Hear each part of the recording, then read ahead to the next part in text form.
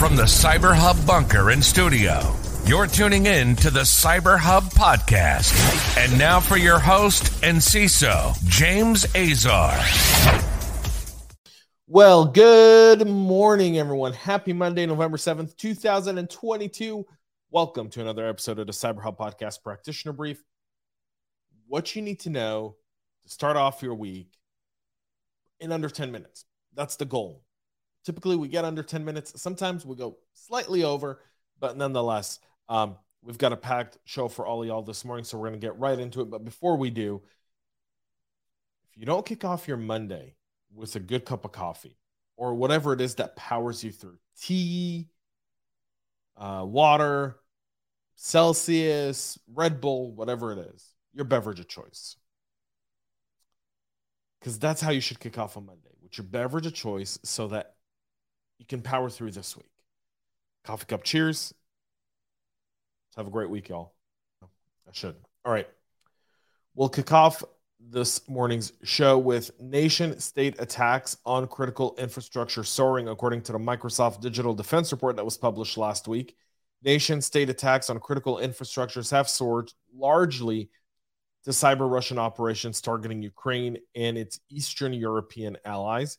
Between June of 2020 and June of 2021, 20% of all nation-state attacks observed by Microsoft were aimed at critical infrastructure. That percentage increased to 40% in the period between July of 2021 and June of 2022, with an increase really around the time Russia began its military campaign in the Ukraine.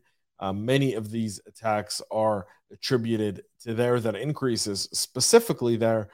Russia targeting Ukraine and many of its allies, as well as attacks targeting the Russian infrastructure as well.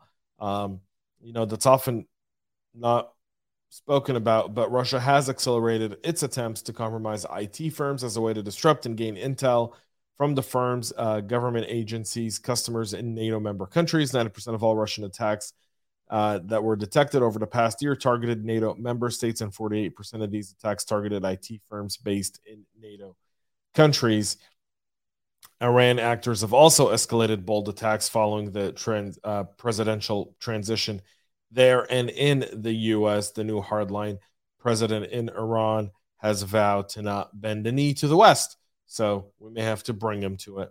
North Korea has continued targeting financial and technology companies as well in an effort to steal crypto and finance that regime there as well. That's under significant sanctions. So, you look at this because you're starting to understand how cyber warfare is really transitioning, and it's critical infrastructure now. It'll shortly start becoming more and more economical, because economical warfare is how this is kind of going to develop, and cybersecurity is definitely going to be the weapon of choice for economic warfare. You're not going to see military blockades, blocking shipping containers. Not yet. That'll be the last piece before an all-out conflict. Canadian Maple Leaf Foods confirms the system outage is linked to a cybersecurity incident. Maple Leaf Foods confirmed that it's currently experiencing a system outage linked to a cybersecurity incident. They've taken immediate access. They've engaged recovery experts. Not much on the reason for it. I tried to find a little bit more information, but not much could be found there. So Maple Leaf Food experiencing a cyber event, and we hope that they'll be able to resolve that soon. Robin Bank's phishing service for cyber criminals has returned with a Russian server. The phishing as a service platform known as Robin Banks has relocated its attack infrastructure to DDoS Guard, a Russian provider of bulletproof hosting services.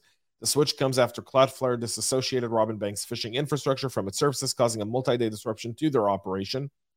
Robin Banks was first documented in July of this year when the platform's abilities to offer ready-made phishing kits to criminal actors was revealed.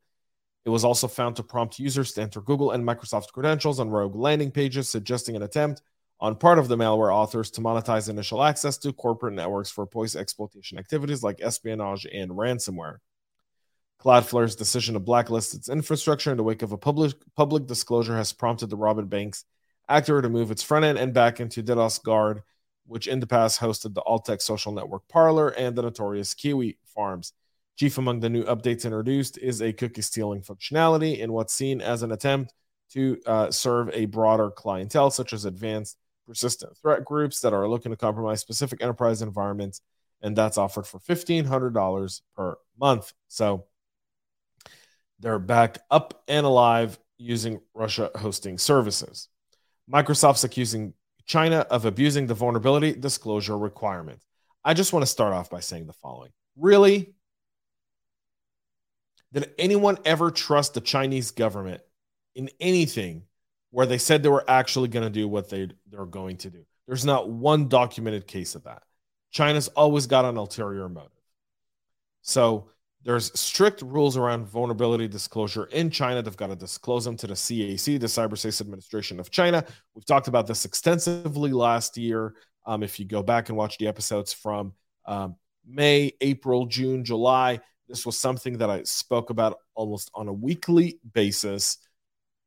Now Microsoft is saying that China is abusing the vulnerability disclosure program in an effort to discover and develop zero-day exploits before they even submit them to some of those companies. Concerns that the Chinese military would exploit vulnerabilities before reporting them more broadly was an integral part of the investigation into handling the widespread of the Log4j vulnerability, as well as how the Chinese government has sanctioned Alibaba for reporting their vulnerability to Apache first, rather than to the government. The Homeland Security Department Cyber Safety Review Board spoke with Chinese government and did not find evidence that China used its advanced knowledge of the weakness to exploit networks. But then again, this is China. We're talking about masters of deception. There's been no response from China's foreign ministry about Microsoft's claims, but I'm going to take Microsoft for their word on this one. China is definitely behind this, and we often see that the TTPs for 0 days always emulate China's TTPs and not somewhere else. So there's that, and this is something to keep in mind.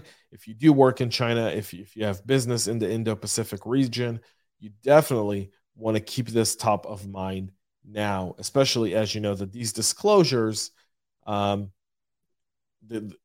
the Chinese could already have developed the tools to take over a 0 day that changes the way you respond and behave when getting one. Chances are you're probably going to put more people on it than you would traditionally. A few weeks ago, we reported on the Medibank data breach. Well, now they're confirming that 9.7 million customers were compromised in the recent cyber attack. The incident response and ongoing investigation said that it was roughly 4 million customers. Now they're saying it's a total of 9.7 million current and foreign customers and some of their authorized representatives. The figure represents around 5.1 million Medibank customers, around 2.8 million AHM customers, and around 1.8 million international customers, according to the company. Personal information compromised during the attack includes names, addresses, birth dates, phone numbers, and email addresses, Medibank announced. And then Medicare numbers, passport numbers, and visa details for international students were also compromised there. This is a significant breach for Australia, by the way. 25 million people live in Australia. 9.8 million are or 9.7 million are victims of this breach. That's no small feat. That resembles the scale of Equifax here in the U.S., just for the sake of clarity. So we see that. Folks, that's it for the show today. We'll be back with a whole lot more tomorrow. Thanks, y'all, for tuning in. You got a story, anything you guys want us to see, talk about, look, read, you can go to our website, cyberhubpodcast.com. You can always submit anything you want there as well. Can't tell you how many stories come through me through LinkedIn and the website that we definitely take a look at. And a lot of times I bring up here on the show. So thanks, y'all, for tuning in. Make sure to subscribe. See you tomorrow. Until then, stay cyber safe. We love feedback, so make sure to connect with us on social media and subscribe to our podcast on your favorite podcast listening platform.